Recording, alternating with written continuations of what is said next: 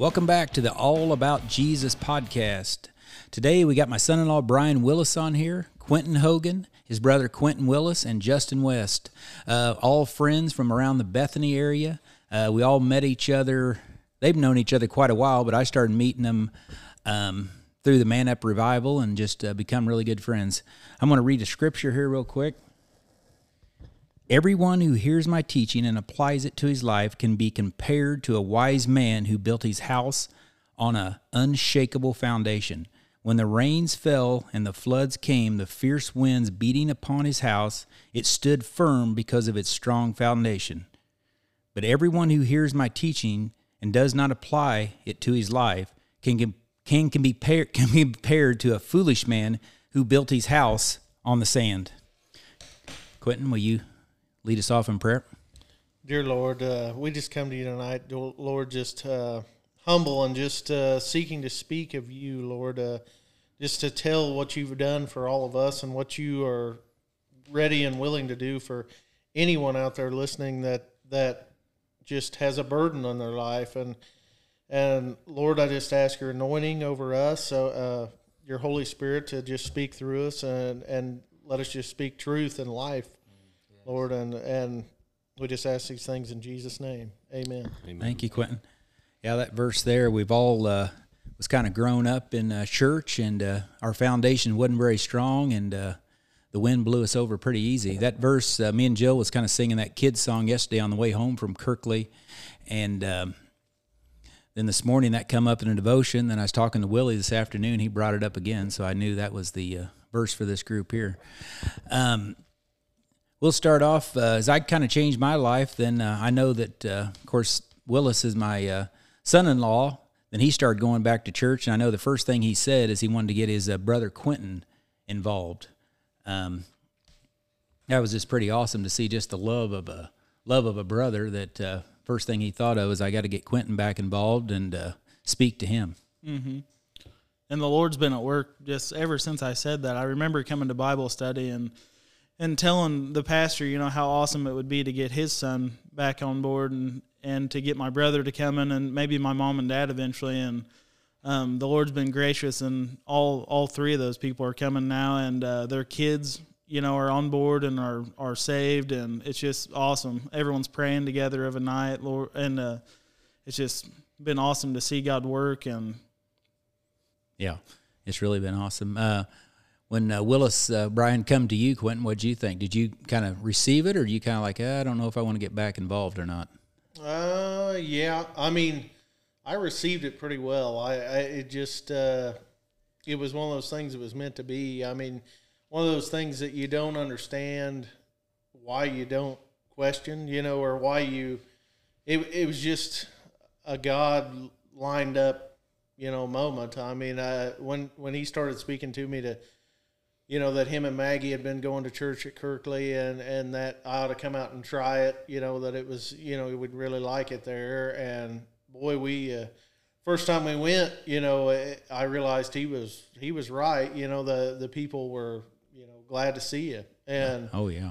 And I felt a real connection with Tom, right off the bat, and a real genuineness, that he speaks to you of, and just a real belonging, just a real anointed belonging that I didn't even understand at the time. Was you going back pretty strong before Quentin really started going back? No. I probably started going back maybe a month or two before he did. Before he started going back a little, every now and then. Yeah, I know we started going to Kirkley some, then we kind of got over in the Gilman, and the Lord took us over there. Then we went back. I remember seeing Quentin there, as we've talked before, and he did help his dad with the baptisms and kind of talked to him. Then, you guys are the one who took him to the Man Up Revival, the first one, and that kind of got him going. Then I don't know if did you ever go back to church, Justin, before you went to your first encounters? No, I hadn't been to church, and other than off and on for several years. Yeah. Several years. Yeah. And I went to appease my wife, really. Yeah. Didn't want to be there. Yeah, I did not want to be there either. Yeah, just such a wonderful deal that they all become such wonderful friends, and a lot of you guys have been friends for a long time. I mean, obviously you guys are brothers, and you two, the two Quentins, you're about best friends. Then you work with Justin, just quite a relationship. Then all going to the same church and supporting each other. Just a pretty awesome deal. I'll tell you the reason I didn't like being at church was the constant conviction of the life I was living. Exactly. Not having God in the center of my marriage, and I just look at all the things I was doing, and that's why I was miserable at church. There's nothing more miserable than a Christian that's backslid, you know. Yeah, that is for sure. And then another thing about talking to my brother about church, all we really have to do is just present the opportunity for them to go. Just invite them to go, but the Holy Spirit does the rest. You don't have to worry about how it's perceived. Yeah, the Holy Spirit always is the one drawing, always is the one that does the work. All you have to do is just be obedient and deliver it, just deliver the word to the person. Right. Then went to the Man Up Revival. Then I think you must come to the second one too. I think that one really touched Quentin Hogan with Justin Buchanan there. Then after that, we all went off to that was our first encounters all together. Yep. Mm-hmm. And Quentin, he got a ticket kind of given to him by Trenton Troyer, and you had asked him at John Deere, where you was telling me they didn't really think that you'd asked Justin, but didn't really think you'd go. Yeah. We were talking about that on the way down here. He was talking about, it was just meant to be, just a predestined moment, that when I asked, he just immediately said yes, without any hesitation or any, kind of the point where I said, what? You are going to go, it was a surprise, but it was, God obviously knew what was going to happen, before it ever happened. What was kind of leading you to even say yes to a question like that? Well, I had been drawn to Quentin because I think he'd went to, was it I Still Do you went to? Oh, yeah. Yeah. Yeah. And I remember, kind of making fun of him because he was leaving for the weekend, and I didn't know what he was going to do. Yeah. Well, he came back, and he wasn't at all the same. And I remember not even knowing what he did, I was drawn to him because he was a calmer, nicer version of himself, and I didn't know what he was into, but I wanted some of it. So just kind of a light. It was he was just kind of glowing, if that makes sense. I mean, the Holy Spirit was moving in him before I even knew what the Holy Spirit was. Man, that's a good word. So we all went off to encounters. I know Quentin was pretty nervous there. He wasn't going to get to bunk with us, and we kind of got him calmed down, and then just the weekend started. I know as soon as Brian stepped in there, I mean, he went to Holy Spirit, rolled over him, got pretty loose. Emotional. Yeah. I remember, I wanted to give 1,000 people a hug. It's just the Holy Spirit came over me, and all you can do is cry and just love on people, and it just takes all the pride and all the fleshly ways away. Yeah. You gave a lot of them a hug. What was the first testimony down there that really got to you? Did you just feel it right off the bat and just start going to the front, or you just... Honestly, I'd talked to somebody about it just to kind of get a gist of how it all goes, and they told me to take advantage of every session. And honestly, I could put myself in every session. Like, God spoke to me in every session. So I didn't not go up front and get on my knees and ask, what can I improve on, God? Because I know that I'm so far gone. I thought, and he would pick me up right then and tell me that I'm not, and encourage me enough that I could go and encourage somebody else. Just because I had a black lanyard on didn't mean that I couldn't minister to someone else. Right. So you're never done. God's never done with you. And it just surprised me down there how many people stood up about the suicide. I mean, a flood came over me that this many people, the devil's got oppressed every day. Mm-hmm. And if it wasn't for us being obedient and maybe doing those silly things that God asked you to do, those people look for those things, and that might be what's carrying them on, and right. I just want to encourage everybody to do those little things that we don't think is meaningful, but somebody's watching out there. And it might be what carries them on and gives them hope to see another day. Yeah, good word. What'd you think about it when you got down there, Quentin Hogan? Seemed like you went from pretty nervous to pretty happy to be there pretty quick. Yeah, I mean, God called me down there for sure, through Quentin and Trenton and you.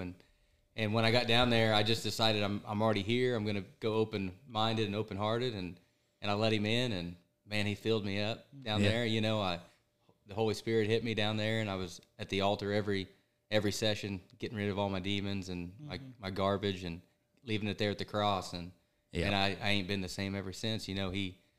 Once you take out all that stuff out of your heart and put Jesus in it, your life's never the same. So it's just been amazing ever since. Yeah, that is for sure. Well, and there's something to be said for going up to the altar and laying down your burdens, because the devil gets in your head and he makes it seem so hard. Right. When it's so easy, Jesus doesn't want you to carry these things around, and he's begging you to put them down and begging you to put your life, just to let him put your life back together. And it's, if you just humble yourself and just lay him down, he will come in and fix your life beyond your wildest imagination. That is for sure. He'll put people around you've never even dreamed of being connected to, and people to spur you on, in your walk that you didn't even know. Right. Yep. What do you think? You walked in that building, you had to be kind of like, man, what have I got myself into? You never even asked a question, did you? What you was doing? I was overwhelmed at first. It was overwhelming. I kind of told Quentin, and maybe both Quentins, about it. Even at the event center before we went to Encounter Coves, I kind of compared it to when you walk into a ball game at a hometown basketball game. You kind of feel the tension. You kind of feel the judgment. A lot of that's in your own heart. But right. When I walked in there was probably 1,000 guys there, and I didn't feel any of that. That's the first thing I noticed. Wow. It was an openness. You didn't feel that judgment. Right. So I was a little harder shell to crack than these guys at Encounter. I was being pretty stubborn, and finally I got to go sit in on the singles session with Justin Buchanan, and I share a lot of his same testimony. My wife passed away, and his did as well, and that it made up for all of the stubbornness. I mean, he cracked me wide open. I mean, that's what really changed my heart, is seeing someone else go through it and seeing what Jesus could do for them. Yeah, I think that's right. I remember standing outside with you and kind of talking about what your wife had wanted you to do with your son when she passed, and then you kind of wanted to start talking about maybe you should get married to Jackie now. I remember you asking them questions, and so that was really a I failed on it for a lot of years, but it's never too late, I mean, no. God didn't give up on me. Even when I thought he had, he didn't. So. Right. Then Jackson, he's got saved here over the winter, and that was really awesome. Nothing better than that. Mm-hmm. Everybody's pretty much got their whole families are all going with him. It's just a pretty special deal up to Kirkley just to see us all up there together, men and women, all the children. If the kids are old enough, seem like they've all been getting baptized.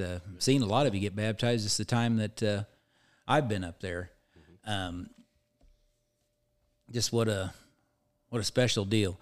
I'm going to ask you a question here the Lord had gave me. What do you think your biggest fear or struggle is, or what the devil is just telling you that you just can't do? What are you really just fighting with to maybe encourage somebody else that's going through that? Mine is, God's really dealt with me, and I've laid down a lot of the sin I had in my life. The pornography, the lust, the temptation, and really got into the Word a lot more. So I've been, because when I started going, I didn't know if I was saved. I'll just be honest. Mm-hmm. I didn't know if I was saved. And, God really dealt with me and really confirmed that I had been saved, when I was a kid, but I just had backslidden a long way, and really really, you know, for a long time I lived with that fear of dying, you know, and that went totally away, you know, and you really confirmed that for me. But my fear now is I've turned from me to I would like to help other people that are, you know, going through similar things, you know, because we all struggle with things, and just the fear of not knowing what to say or what to do at the right time, you know, which I'm getting past with, you know, just through the Holy Spirit, you know, realizing that it will lead you in all the things that you should say or do, or, you know, and the fact that it's not really you that's drawing them there, it's the Holy Spirit, and He's got to do the work. You know, you're just there to encourage and to pray with them and to, you know, just help them in any way that you can. Yeah, I remember you saying you've dealt with some anger issues. That's what I dealt with a lot of my. Yeah, a lot of ours is. I kind of got something with all of you, but just kind of anger issues. Just didn't want to be around anybody. The isolation. It's something to have all that taken from you. And it's different for everybody, but boy, he really just took that from me. Yep. I mean, I mean, there's other things that I've had to work through, you know, that he didn't just take, you know, but that is really I had no love for anybody in my heart. You know, I was just mad at the world all the time. And yeah, me too. And boy, he just took that out of me. I mean, I just got in prayer and humbled myself and just begged him to take it from me, and he just did, you know, and it's not praise come God. back, you know, it's just, yeah, praise God for, you know, he's, whatever you ask in prayer, honest to God, I feel like he will do. Yes. You know, he'll either give you the strength to do it or he'll take it from you. Yeah. You know, it's that anger was, I'll still get mad here or there, you know, a little bit, but not that just where it just lasts for so long. So the Lord just convicts you of it and takes it from you. Praise God for that. I'd say the biggest lie the enemy tells me is that I'm not good enough or pure enough to do God's work, you know, pray with people, and so I got to really think about that. I'm not going to be perfect. I'm still in my flesh, you know, but God, I can bring people to God by telling them about him, you know, kind of like Quentin was saying. And, you know, another thing is like, I'm trying to hack the sin away in my life so I can get more pure. And that's been a long road, you know, because I'm not perfect. But like he said, there's sometimes God just takes it from you. You know, I've had addictions for years, you know, 15 years I've had addictions, and he just took them. You know, I didn't even really have to ask him for that. And then, you know, I've had problem with lust, and I've really had to work on that, you know, pray, and get in prayer with him, and and stay with that one, because man, my flesh still wants to go back to the old ways, but it's just God is good, you know, just stay in prayer with him, and he won't ever let you down. So I feel like I'm getting better at everything, you know, and as I walk closer with him and seek a close relationship with him, all that other stuff comes easier, you know. Yep. I get more divine appointments, and he uses me more. Yep. And it just feels good knowing that the enemy's not right, that you're not, you know, you don't have to be perfect. God will still use you. Right. So. Yeah. Sometimes we might not know all the scripture, but we know we have our testimony. We know what God did for us. There's not much better proof than that. That's for sure. That's another thing, is I'm really trying to dive into the Bible, because, you know, I haven't done that for a lot of my years. I never really got into it too much, but now that I've been transformed and he's using me, you know, it's like you about need to know some scripture. So I've really been diving into my Bible and trying to learn it. And I've been asking him to help me retain it, you know, and so I can, you know, minister to people better, you know, because I mean, God's word that's what we need, you know? Yep. So. Yeah, you just got to keep praying that, you know, you just have the desire to read the Bible and be able to comprehend and be able to remember it. It's just something that. And that's the key word. You got to ask for it. You got to pray and ask for it. Because I didn't have that desire for, you know, to read the Bible either. But boy, now I do. I really enjoy reading it, you know, and I really, really get into it and really, retain it. But it was really hard before I realize that you need to pray and ask him for that, you know, to to read His Word for it to apply to your life, and to retain it, Yeah, it's sometimes you just start reading the Bible and it just don't make a lot of sense, but then you just kind of like, man, this is not working. Then you just pray to the Holy Spirit to kind of open up your eyes, and all of a sudden it just some scripture will start popping out. I can't remember everything I read every day, but I'll get a scripture or two that I can really means a lot to me. Well, I'll tell you, for the longest time, the devil just held over me that I was a burden to God. Anything, I shouldn't be in prayer all the time asking Him all these things, that somebody else surely has something worse than what I'm going through, to just keep quiet about it. And that's where I was 100% wrong, because then we just live in that sin. We just hold on to it because somebody else is going through something worse, and that's just not the case. He wants you to bring everything to Him, and He knows our heart before we even ask for things. It's just the obedience of coming to Him in prayer. And another thing the devil had held over me just up until recently was being afraid to die, and not knowing where I was going to go after. I mean, that's been something I've had since a kid. I remember just sitting in the cafeteria and just so much noise around me, all kids being loud like they always are, and but it was just me one-on-one with that voice in my head, but it wasn't God. It wasn't that still small voice. And I remember the devil just saying, you can be the most popular kid in school if you'll just follow me, like if you'll just bow down to me. And for a young kid, I don't remember what I did there. I was so young, and I don't remember my past is blurry then, but the devil's always hung that over my head that I can't be saved, and I can't be a Christian. I can't go to heaven because I done that back then. But then I see the Spirit working through me in so many cases where it wasn't me talking to people. It was clearly the Spirit just overtaking me, because I sound like a blumbling fool, if it's just me trying to talk to somebody I don't know. So that's just clarification. The Spirit and the devil can't live in the same temple, and this is God's temple. And I just continually want to just encourage people to not listen to that voice, and just to listen to that small voice in your head that, if you've got a question whether it's right or not, it's probably not from God. I struggled with that daily, on having discernment on where is this coming from? Is this just in my head?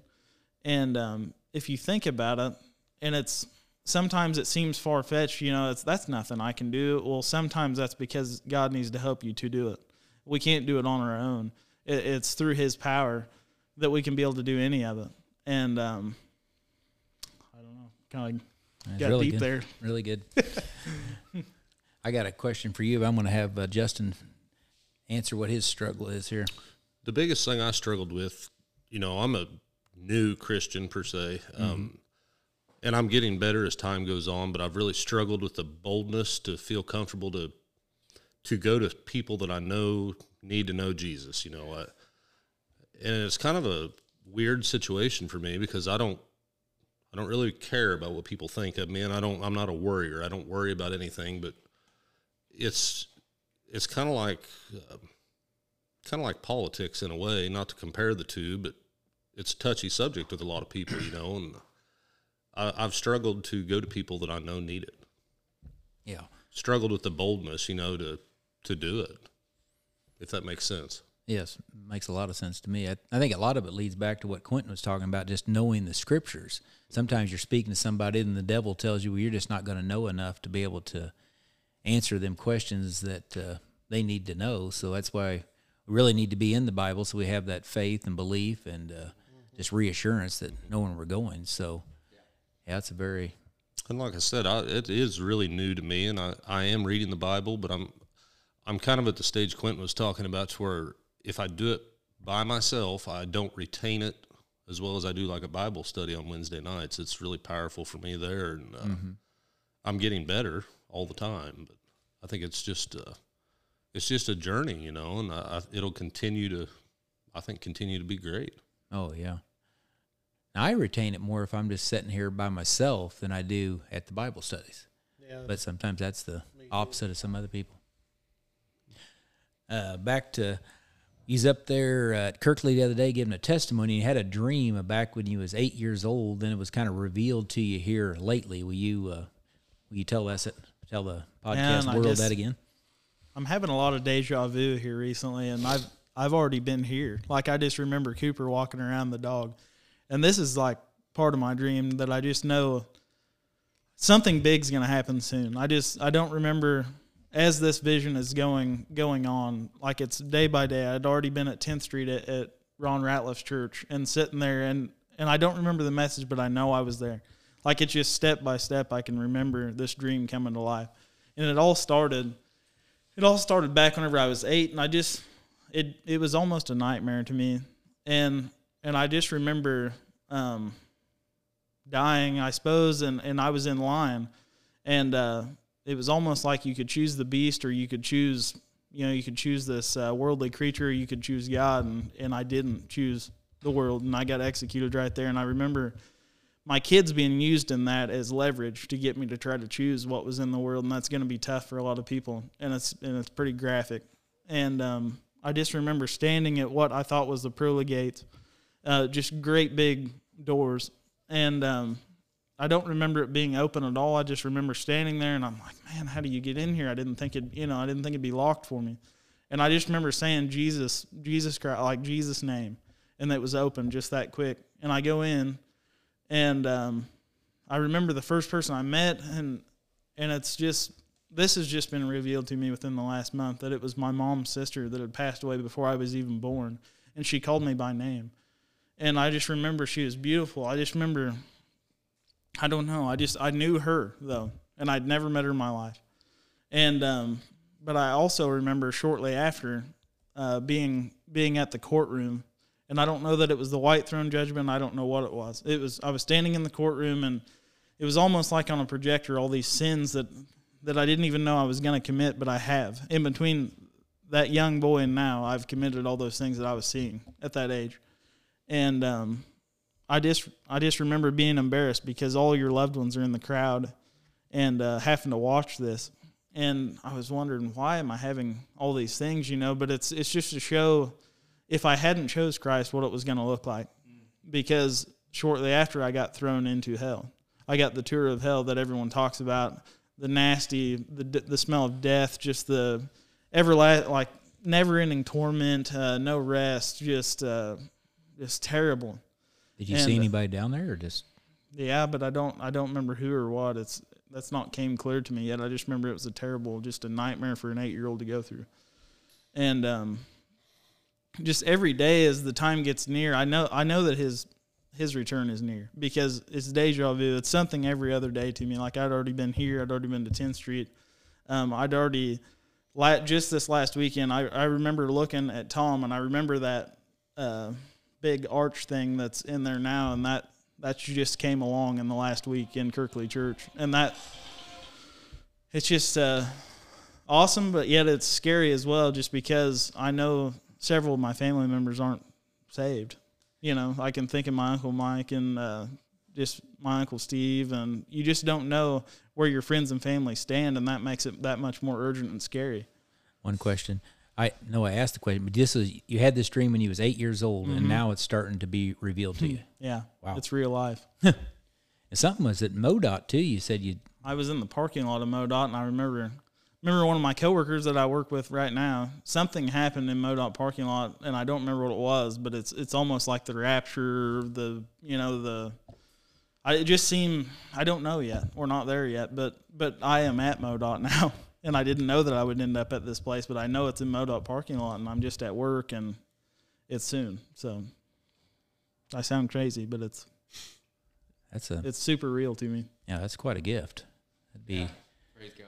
And Bryson, he's kind of like that too, and he's had a lot of visions and things he's seen. Well, another part of this whole thing, it started out with seeing a man in the mirror, and that man I didn't recognize, and the reason I didn't recognize him because it was 31-year-old me. It's me now, me with a beard, me aged. And, that gave me cold and chills. It wasn't the bathroom of the house that I was living in. That's why it didn't make sense to me. It's the house where me and Maggie live right now. Well, I'm not trying to scare anybody. It's real. It's good stuff. That's what the Holy Spirit does. Yeah. I mean, it reveals things that can't be known. I just want everyone to be prepared because it's near. Yeah. I didn't know Bryson. I didn't know Barron, but I know they're in this dream. Wow. My 2 kids. Now, probably when you was 8, though, it felt kind of like a nightmare? Yeah, very And much. now it's kind of like, Very much like a nightmare, and I couldn't have told my mom because here is, as a parent, my son has dreams, and don't write them off. Kids have dreams. God uses kids because they're so much more pure than us as adults. Yep. Don't write that off. I mean, my son is so spiritual, and I wrote that. I was like, oh, he's just 3. Yeah, they're just 3, but God speaks to them so much more easy because they just don't have anything in the way. Yep. They're clean vessels. There's no wedges between them and God. yeah, Quentin, he's got some youth stories that are pretty awesome.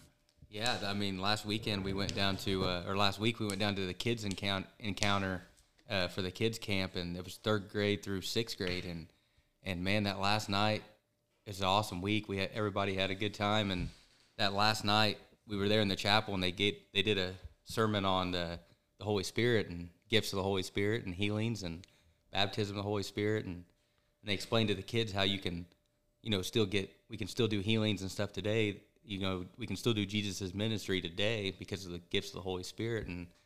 And man, we had some kids come up and wanting healed, and I believe they received it that night, and kids asking for the baptism of the Holy Spirit.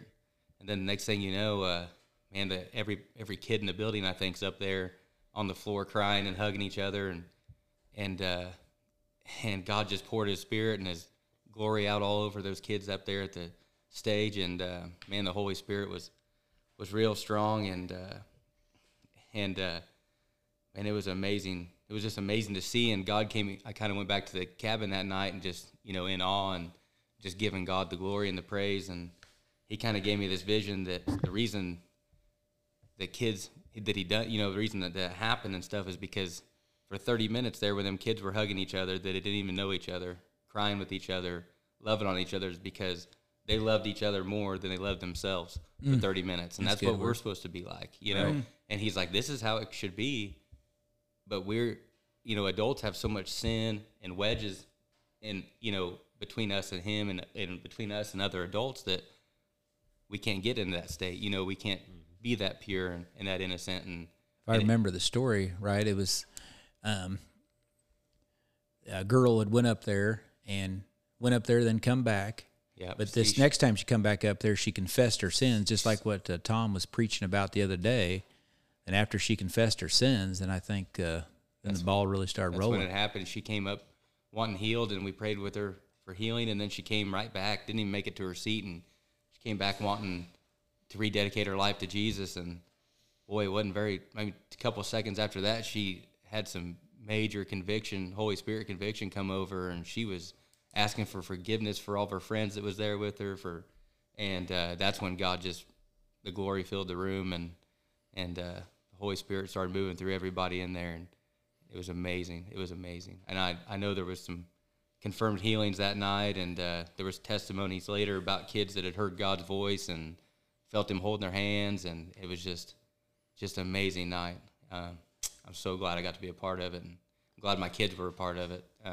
Yeah, I was hearing about it, of course, from you. Then I heard about it from people that wouldn't even know it, that come from these Kirkley kids that started it. And I think a lot of it was just seeing us doing things like that at the church, and they just kind of see things like that can happen, where a lot of churches, there's just no movement, there's no altar work, and kids have no idea that kind of stuff would even happen. When you see your parents do it and be the examples, and that's what can lead down that road. When she came up for healing, there was already 5, 6 Kirkley kids up there with their hands on her, praying in agreements with me. So, I mean, that's powerful. When you got kids with a childlike faith like that, with their hands on somebody else, something's going to happen. God's going to move. So, and I know, like your son, Thomas, Maggie was showing him some, they was working on praying, and he wanted to know if he could lay hands on people at the altar, or that was just for the grown-ups, and Maggie said to do it, and he was standing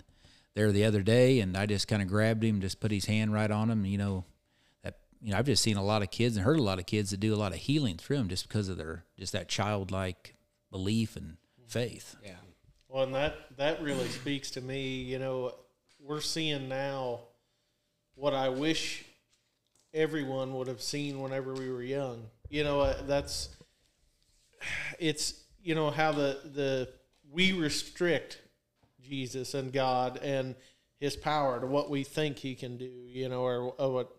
But I mean, these kids, they're seeing it firsthand. They're witnessing, you know, a church that is unrestricted in the spirit, you know, and sees people laying hands on other people and praying over other people and getting on their knees and just all the gifts, the spirit, you know, and it just opens them up at such an earlier age to where, I mean, if they carry on into their older years, there's no telling what they, you know, what might happen. You know, we, like me and my brother, you know, we grew up going to a Baptist church, you know, and you didn't see very many people come to the altar, and you didn't see people lay their hands on other people and pray over them. And it's a very important part. And it's just, I mean, if you want to be healed and you want change,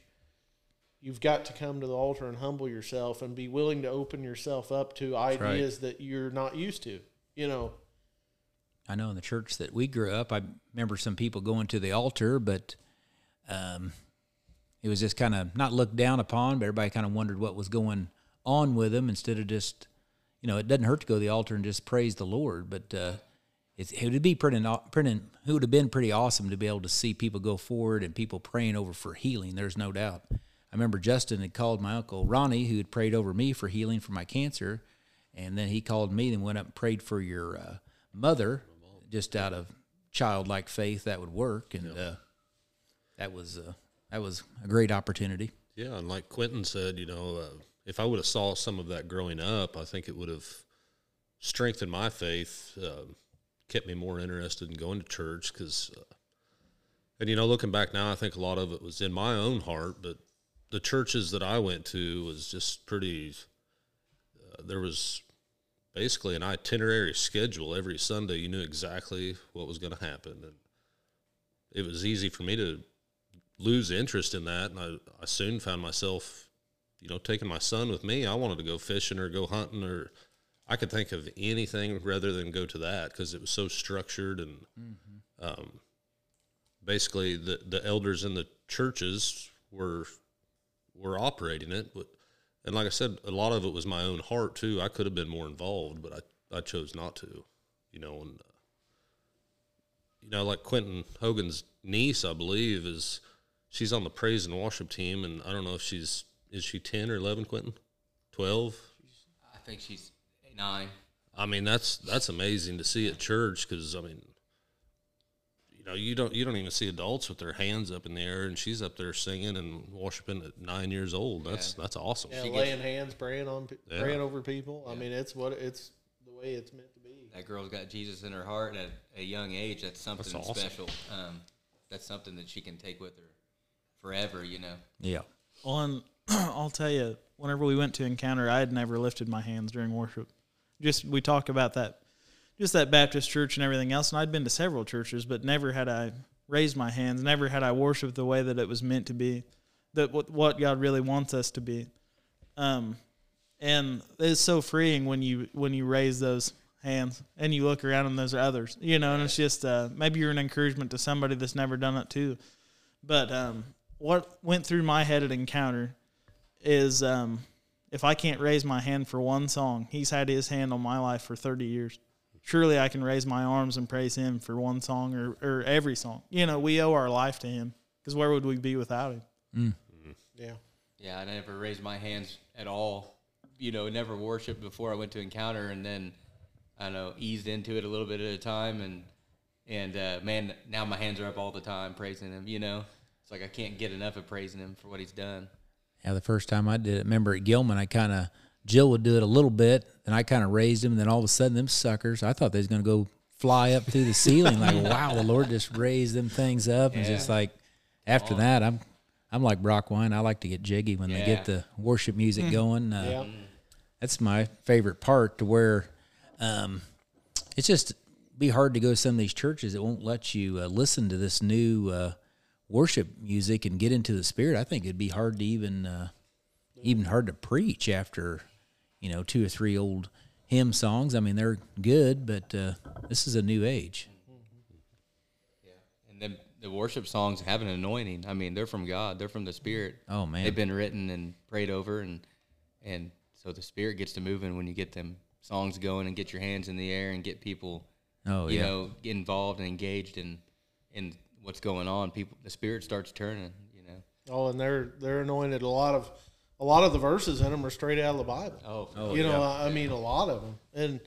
And boy, I mean, once you let loose, you realize how pure and true they are, you know, and they really get the Spirit moving, you know. And my dad, he kind of gave a testimony a couple weeks ago over at 10th Street and said you ought to be able to worship to any song. It's in your heart, and that's true. That's true. But, you know, sometimes these people who are picking the songs, do we really know that God told them to pick the songs, or is it just something they've thought of? So that's really not really led by the Spirit either. So I think that the song leaders need to be sure that the songs are picked out by the Lord. And I just know that I've done it too. You pick out a worship song you like listening to in the car, then you put it on, you know, and you're ready to worship with it. And like, man, that's not what I thought it was going to be. So it's not an easy job by any means. No. After encounters and you know, changing our lives, we've all had to come home and kind of confess some stuff to our wives, and that was a tough little ball game. Let's start around here and kind of go around and see how that went. We'll start here with Justin. You know, to be honest, I kind of am blessed in that aspect, and it might be one of the good things that came from my wife passing. Me and my fiance, you know, honestly, we didn't have any secrets. It was praise God. Just a freeing feeling, honestly. That's part of the reason I fell in love with her, because, I mean, it's I can trust her, and, you know, she's super open to me, too. We just didn't have any secrets. Good. All of my confessions and encounter, you know, were from past, you know, previous things that I did wrong in my first marriage, you know, and things we both did wrong, the way we led our kids.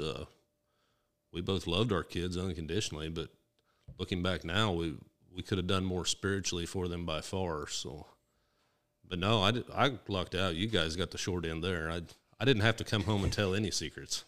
Yeah, I just wanted to say I was really proud of you. Just with your first wife, I'd never met her, but she had a couple daughters. You raised them. Yep. Then now Jackie's got a boy that works with me sometimes. Really great kid, and just raising him like your own. Just he's blessed to have you, because you know. He's an awesome father. He's just like I was. He's kind of a pill sometimes, but, you know, I think that's just part of learning, you know. I mean, I don't expect him to be perfect, but it has been a good walk to have good Christian-like guys help me through it, because I'm kind of old school, you know, when it comes to discipline, and it's not always right. Yep. It's not always right. That's why I call you so much.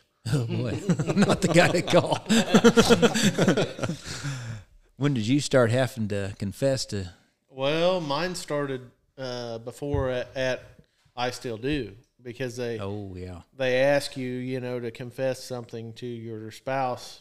I mean, in the middle of the service, you know, that was part of it. And oh crap! And so I did, and it was something, you know, it was that I had a addiction to pornography, you know, at the that. Praise God, he'd already brought me through before that point. Mm-hmm. But I had never spoke a word to her. Mm-hmm. Or, you know, in my mind, she knew nothing of it. You know, and I was plenty happy to keep it that way. You know, but the Spirit just led me to tell her that, and I did. And boy, she took it amazingly well. I mean, she already knew all about it. You know, I had no idea. You know, and she really was understanding. And I mean, I honestly, I was harder on me than she was on me, you know, and she was really open-minded and really encouraging, you know, and thank God, God had already taken it from me before we had went to I Still Do, because he had been convicting me of it, you know, probably year, 6 months before that, you know, of how wrong and unpure that was. And I'd really prayed and asked him to take me out of it, you know, and he really did. I mean, he he just took it from me, and I really had no desire to ever go back, ever look at it again. Yeah, it's looking at porn don't seem like the addiction of smoking heroin, but I mean, it's just a terrible addiction that just really, it's damaging to your own mind and and it's really damaging to your wife. It's right. It's worse on them than it is on you, I think. I mean, yeah. Well, I mean, it's not good either way, but it's definitely hard on them because it causes, self-image problems. Right. It causes, just all kinds of torment for them that they really had. I mean, she had nothing to do with. She didn't cause any of it. Nothing she did. Yeah, it's a very damaging addiction that some people kind of blow off. It's just not that big a deal, but it's terrible. Am I up? Yep. Okay, so when I came home, I had to come home. You had a lot of them. I had some. I left a lot at the altar down there, and man, I had to come home. I forgive my mom, and gave her a hug and told her I loved her, and that's something I'd never done. And I came home and tried to fix the relationships that I wasn't. Asked for forgiveness to my little brother for not being a great big brother to him. I wasn't a great example for him when I was. Doing drugs and partying and all that. So, but when I had to come home and tell my wife that I wasn't faithful to her, and that was pretty tough. That was real tough. But I knew it had to be done, and she didn't take it too well right off the bat. But I got to tell you, God is amazing what He can do. That's right. When you're obedient and you give your life to Him. I came home telling my wife this, and next thing you know, we're going to I Still Do. Working on our marriage. He saves our marriage. We're happier than ever. Our kids, are getting in on this. They're worshiping and praying together at home. We pray together at home. We've never done that before. Now the kids argue over who gets to pray at dinner and who gets to pray at bed because that's something they've just I've never put that I should have been doing years ago and I never had. Yeah. So, but it's just amazing to see how God's just really flipped everything around once I gave Him, once I truly committed to Him. It's just amazing. It's just amazing. That's something I thought, I could come home and be divorced and not have my kids. Next thing you know, we're all going to church more. We're all praying together more. We're worshiping the Lord together. And it's just amazing. Yeah. It's something you have to know to encourage other men that it's very important to get everything out there. Then all of a sudden there's just no to that lies. Nothing can pop back up that, you'd done this or that, and but whatever side it is, a woman, I'm sure she's had to come home and tell men stuff, and us men's had to go home and tell our wives stuff. They just don't get over it overnight. I mean, we kind of throw it out there, then just kind of move on. Even Jill said, you guys come home and counter and tell us this stuff and crap, then you just walk away and think it's no big deal, but them scars are deep, and it just takes a while for them to heal. You just have to have some real patience and prayer and just some real gentleness. I think that, and sometimes I'm sure we've all kind of, the wives will bring up something and you've kind of moved on from it, and it really sucks the life out of you, but it's really makes you grow and get more faith and really understand what they're going through. So I kind of double dipped here on the having to confess. So this is going to be a deep one, probably. We started at the I Still Do. My brother and I went to go get a baler, and we had no clue of what the weekend would entail. The women had already planned this out for us, and we ended up at the I Still Do with 1,000 people around us, but it wasn't 1,000 people like at Arrowhead. It was 1,000 people that are there to worship God, and it was just a stillness. It was, like Justin says, there was no condemnation, there was no nothing, and we were speaking of things that weren't what we talk about every day. It was pornography. It was just immorality. It was everything that you don't want to talk about got spoke about that weekend, and it kind of broke the ice for me because I'm sitting there and I'm getting pretty fidgety. My seat's on fire, and I don't want to let Maggie know what's up, and I had to. God doesn't mess around and let you live in that lie that you want to tell yourself that it's okay to keep doing it.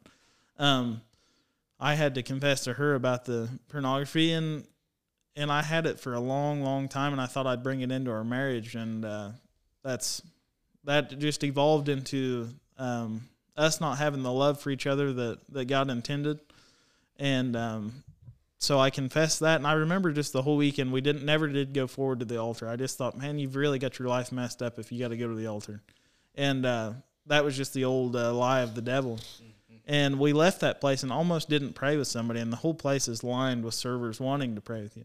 And I walked out, and I remember Maggie, I just looked at her and I said, do you want to pray with somebody? And she said, well, why else? Yeah, I do. So we went right back in, and it was basically just to get her off my back. And I'm so glad we went back in. And she said, well, who do you want to pray with? And I thought, oh, there's thousands of people, And I knew exactly who I wanted to pray with. And we went straight to this couple, and we're praying with them. And every struggle that we thought we just had that was just ours, that we had lost a kid together, we'd struggled with pornography, we'd struggled with this, that, and the other. And they had the exact same. And wonderful prayer, and that was kind of the first time praying out loud with someone else, which was an icebreaker. And I just remember looking down at that guy's belt buckle, and it said Hickory Hills Arena, and that's my first job. I worked for that guy that ran that arena, and we're 5 hours or 6 hours away. And that's whenever God really confirmed to me, like that he was moving, that he was working in my life, if I would just answer the call. So from that point on, we go to Encounter. And I'm sitting down there in one of the sessions, like I said, I just want to take advantage of every one of them. Well, all the people, Quentin Hogan, Justin West, everyone had went up front, and here me and my brother are sitting by ourselves. And I just remember sitting there, and I remember him grabbing my hand, which was unusual. We're 6 years different in age, and he really didn't like me most of my life. I didn't feel like it, and here he is grabbing my hand, so I thought I was going to get beat on. But anyway, he looks at me, just tears in his eyes, and he said, I'm sorry for not being the brother that I should have been to you.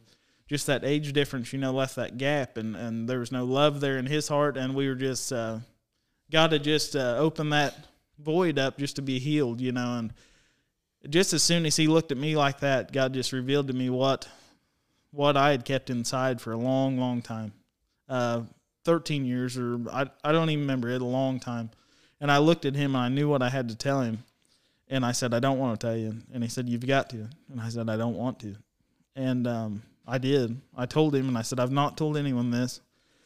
And it had been that I had got molested as a kid, younger, and I hadn't told nobody. It just, the devil wants to put that over your head and make you feel embarrassed. And I just seen rage come over his eyes. Just a fire was lit inside of him. And I said, you've got to stop, because you've got to realize that God's gave me peace about this, that I didn't even tell him who it was. I don't want to incite any rage, but I've got a peace that no one can understand over this.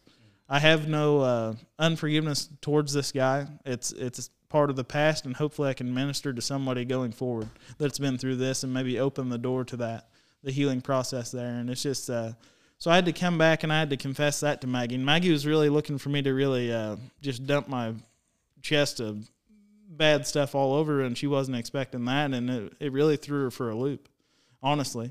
And I had to apologize for not loving her through our child loss like she needed. Women are not like men as far as emotions go. We've lost a child, and that's tough, and they don't get over it the next week, and I didn't either, but I showed my emotions different. And God just revealed to me how to love her and help her heal through that.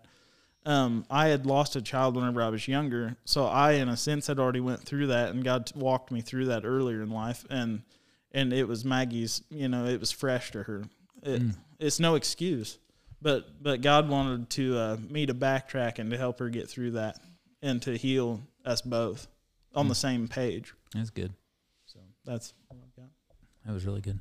When he told you that, Quentin, what did complete rage come over you? I've had people tell me stuff like that. It's just a very overwhelming. It's just what he said. The Spirit was really, really on us hard, and it just led me to tell him, that I'd been a terrible brother to him, and that I'd never shown him anything but bad. I'd never shown him the way to walk, right. Been a friend to him, been a brother to him. Well, so that happened. He turned and he told me that he'd been molested, and for a second, rage came over me. I bet. And but it left, he told me that he was, that he'd already forgiven him and that there was a peace in him, and it just went away that quick. As soon as he said that, it was gone. And I knew that was true. That's something the Holy Spirit can do. It can really put a peace over you that you don't understand. And it was really confirming. That God was really at work. That it led us to tell each other those things, and it just as soon as you have just a bad human, emotion, God can take it away from you in a blink of an eye, and just bring about a peace, right, that is just beyond understanding. I know back like when your wife had passed away, I'm sure there had to be some anger. Absolutely. First involved in that, I would think. Yeah, I mean, I'm not proud of it. I've gave my testimony at Kirkley, and I was mad at God, and that's part of the reason I didn't take my kids to church. I'd been battled with death and suicide, throughout my whole childhood, and I was mad at him. And looking back now, I think he did all of those things in my life so I could help someone else. And right. I'm thinking probably my kids are number one to lead them to God, but I know there's going to be a lot more along the way, and I think it's made me a stronger person. Right.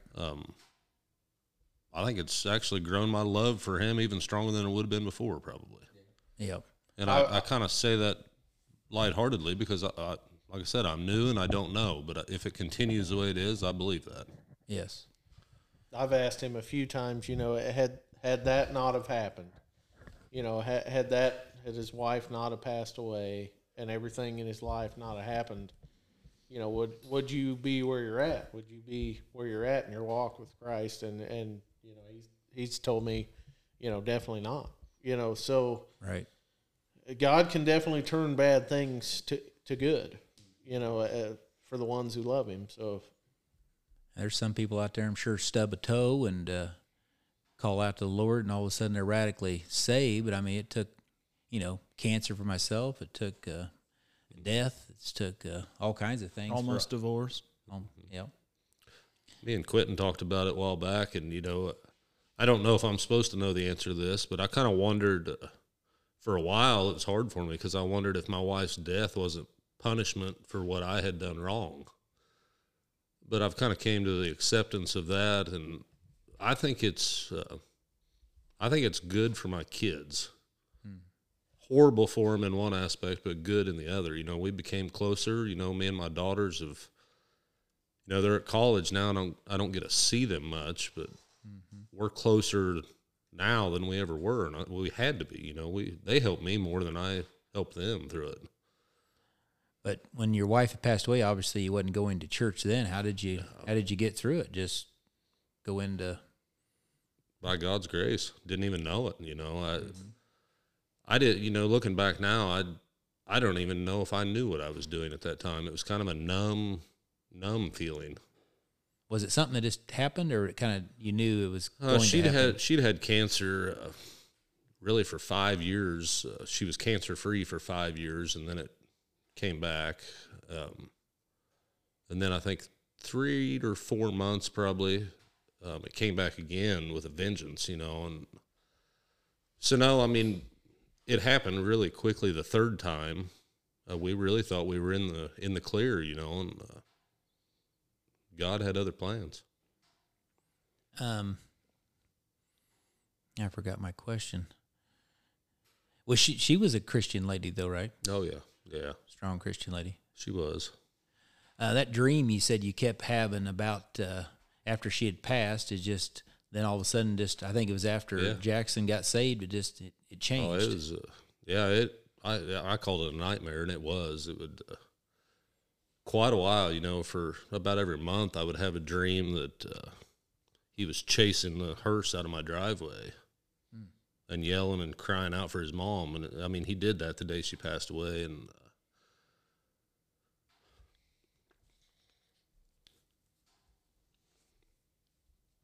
I had this nightmare, and the hearse would never stop, you know, and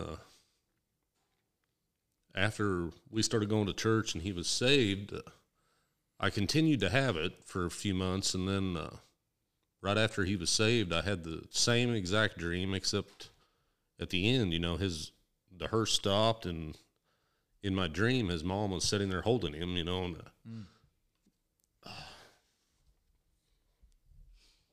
I just think that's affirmation that she's happy with where he's at. Amen. You know?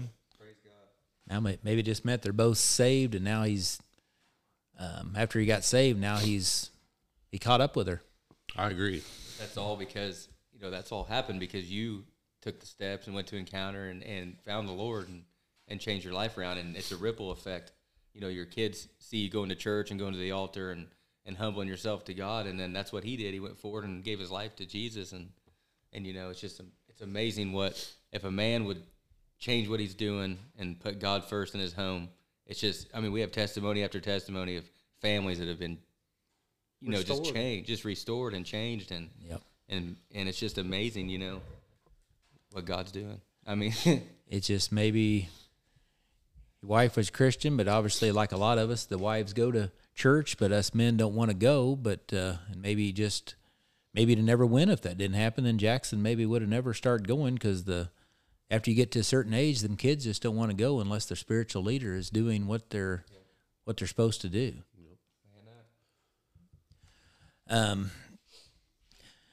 Yeah, we're going to come back. The Man Up's going to start pretty quick. We all had a big part in that. We've all enjoyed it.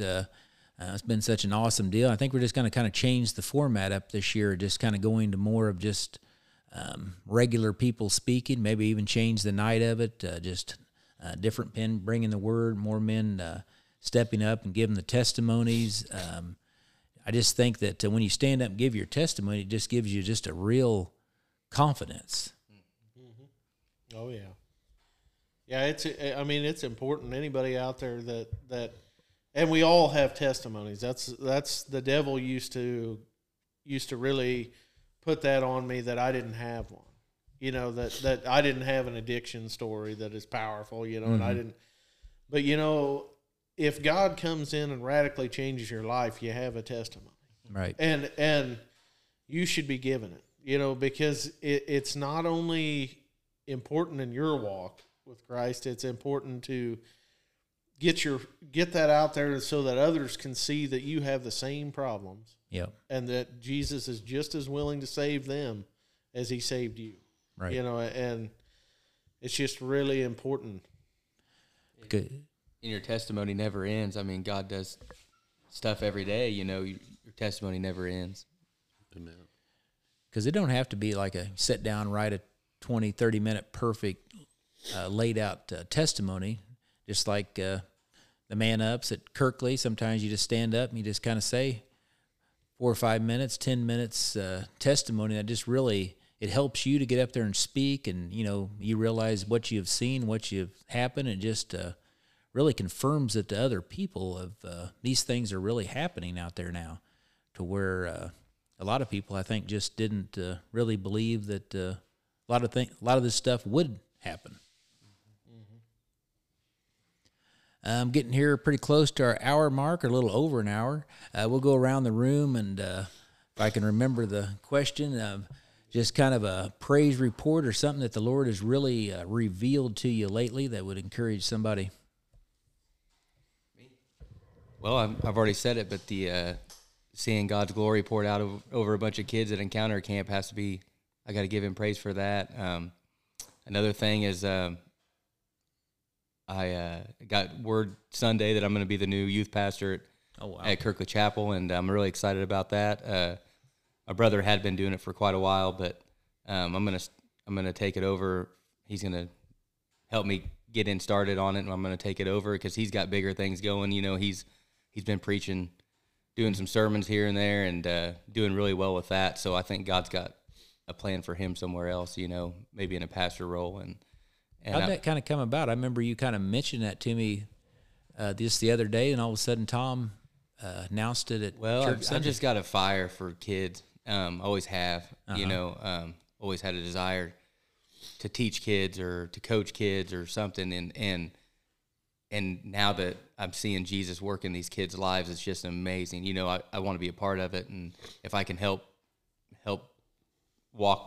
them walk with Jesus, you know, that's something that's really important to me. So it just kind of, God just kind of had a plan for it. I feel like kind of gave me. Did you bring that up to your dad? Well, he kind of gave me a vision for it, and when I kind of mentioned it to Dad, you know, I said I'd like to do something with the youth sometime, and he said, I think that's God's plan now. I think I think we need to do it now, and kind of got confirmation from Braden when my brother, when he asked him about it, he's like, yeah, I think it's time too. So it was just God. It was just God's timing, and I'm excited about it.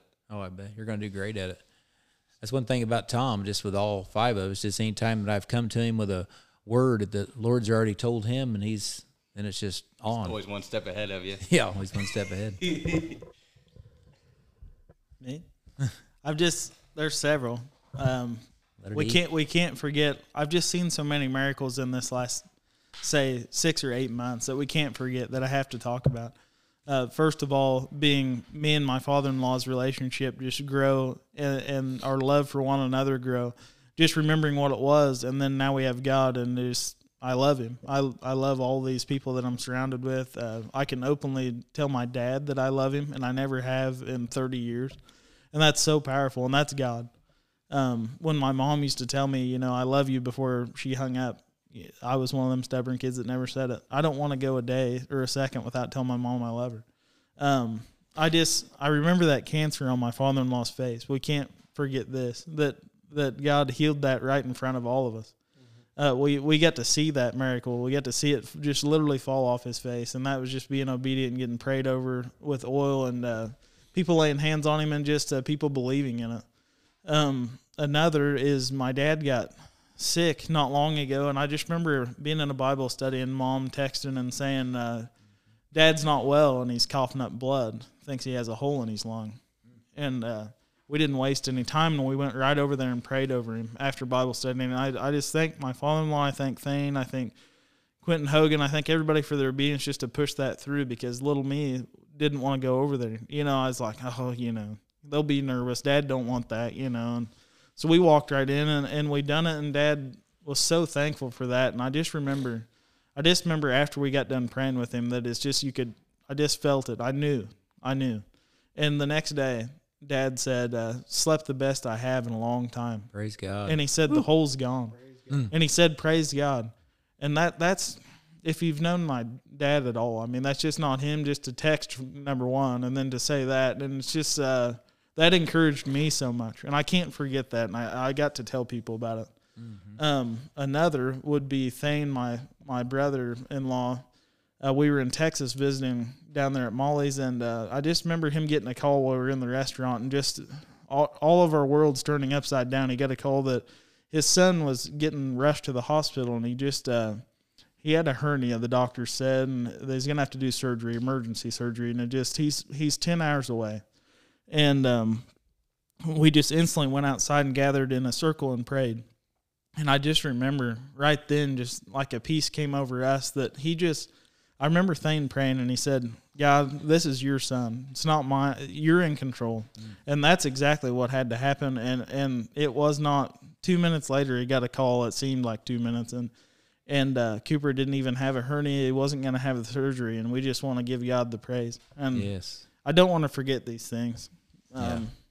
Need to as we get caught up in the world, we forget all these miracles that we've seen, and I just want to tell somebody about it. So that's awesome. Yeah, just that's something we just kind of take some of these miracles for granted and not telling. We're always looking for that great big, getting something huge. But I mean, just these small testimonies are just as powerful that we just sometimes forget about.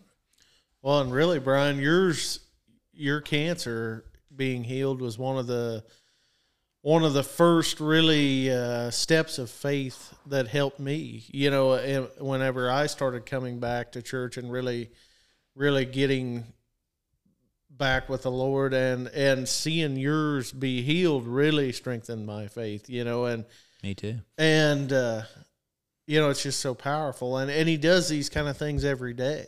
Right. You know, that's the thing to remember, you know, and now, you know, in the growing of all of our faith, you know, we pray over people quite a bit, you know, and to be honest, whenever we pray over them, we ask for them to be healed in Jesus' name. I truly expect it to happen. Yes. You know, it's, Yep. I take him at his word. Right. You know, he says, you know, pray, anoint their head with oil, pray over, and in Jesus' name, and I will do what you ask. For the person to repent of their sins. Right. And Right. And I mean, that, if you believe the Bible to be true and you believe every word to be true, then when you pray those things, believe them, because he is always faithful, and I believe he will do what you ask. That's right. Yeah, this I'd read this the other day. John 14:12. I tell you this timeless truth: the person who follows me in faith, believing in me, will do the same mighty miracles that I do, even greater miracles than these, because I go to be with my Father. For I will do whatever you ask me to do when you ask me in my name, and that is how the Son will show what the Father is really like and bring glory to him. Ask me anything in my name, and I will do it for you. Yeah, when I pray over somebody, I believe it's going to happen. I just don't have no doubt. It doesn't, but it doesn't affect my faith any. And I've seen him heal my son's ear infections several times. You know, I mean, probably 3 or 4 times. We've prayed over them. They've had ear infections, and he's healed them. And you Jesse got healed the other day. Yep. And I mean, it happens all the time, and you it's like Brian said, you get caught up in the world, and you get to thinking about other things, and you forget to tell people what miracles he's done, you Right. know. I think I'm most thankful, honestly, for the friendships that I've kindled through this, and you know, it's just a wonderful feeling. Like, you know, going to church, that means a lot to me and my family. And, you know, honestly, you know, you've all been a vessel for me. And, Brian, you have as well. The Man Up deal's been awesome. But Quentin's dad, Tom, he holds a special place in my heart and, you know, in my relationship, really. He's got an obedience and a boldness about him, but yet he's gentle enough for Jackie to handle, you know. He speaks the truth, but it's a awesome way he has about doing it. It just draws you to go there. And then, you know, he's just done so many good things for me in my life since I started this. I mean, I got to walk my daughter down the aisle, you know. She got married, you know. I'm getting ready to get married. Just so many good things that I don't feel like would be here, you know, if it wasn't for my walk with God. Right. Yeah, Tom, he's awesome. Just preaches some hard messages, but they're not, you don't walk out there with your head down. I mean, they're still uplifting, they're encouraging. It's not that tell you what you want to hear mega church stuff. They say, I don't listen to it, but I never feel that, if I feel convicted, great, but it's always encouraging. He's always there for you, always saying positive stuff to you. It's just awesome that we get to go to church all together as friends, and as Tom is our preacher. Just really couldn't get much better than that. Will we all get to go there for the rest of our lives, or will the Lord move us on? I don't know, but I think it's something we really need to really enjoy while we have the time. So that's the same thing I've been getting is to really enjoy what we've got going on, because it is special, you know, and it is, and it may not last forever. I mean, we don't know, but to just really take it in while it's happening. Yeah, someday you 4 guys might be preachers. I might be a preacher. You know, we all might get moved out. I mean, when you're filled with the Holy Spirit, and sometimes the Lord just kind of moves you out as prophets to other places. So I just think it's such a wonderful time to go up there. I mean, it's exciting, like you are going to a ball game or something, getting ready to go up there and see everybody. Even the Wednesday night Bible studies have been so powerful. Be even more powerful. I mean, it can be really powerful. Wednesday night. High school kid just got out of high school, got saved after a Bible study. Now just the people going forward and praying over them. Sometimes another thing neat about Kirkley is just people come for a Sunday or two, just to kind of see see what it is. And I'll tell people, and I'm sure you all have a story of it. I say, I go up to Kirkley, and the first thing they say is, I heard there's only standing room only up there. And I said, well, it's sometimes, but they get the kids back in the back, they'll find a seat for you. So that's just pretty cool. The word is out how the church is really doing. It's all because of Tom's obedience and just letting the Spirit go. Mm-hmm. It's just, I mean, God, it's glory to God, just a movement of God and the Holy Spirit, and you just allow it to happen, and you work, you operate in the gifts of the Holy Spirit and put Jesus first and speak the truth. That's all it takes. I mean, you do that, and God's going to start moving. Right. To speak the truth. And it could happen at every church if people would let it. I mean, we're not special. No. Tom's a special man, but I mean, he's just like the rest of everybody else. He just he's controlled by the Spirit. Mm-hmm. Just being open to the Spirit and being humble. Humble, right? Well, anybody else got anything else they'd like to encourage anybody with? I was just thinking about Tom, and I know how he always says, like, the do what's right, come what may. That's the motto of Kirkley, and I know he always says, I just pray that I can stand, in the times that are coming, the tough times, like the times that the world's going to bring on us where we have to choose, that I can stand on God. And I just instantly, whenever he was saying that, I just felt in my pew, like, how they had to hold Moses' arms up at the end because he was too tired. I just wanted to let Tom know right then, and I never got to, that I was going to hold his hand, that he can count on us to hold his hand, and that he doesn't have to stand alone. That's right. And that I love him. There's been some weeks, I don't know, was you there last week or the week before? Mm-hmm. Sometimes we've all been kind of gone, and just he likes having us up there, so it's cool to be up there to be with him. That's really a small feat to some, but I started going, I think, first part of February. I've only missed one Sunday. So, I mean, for me, that's huge. You're really pretty regular on Wednesday nights, too.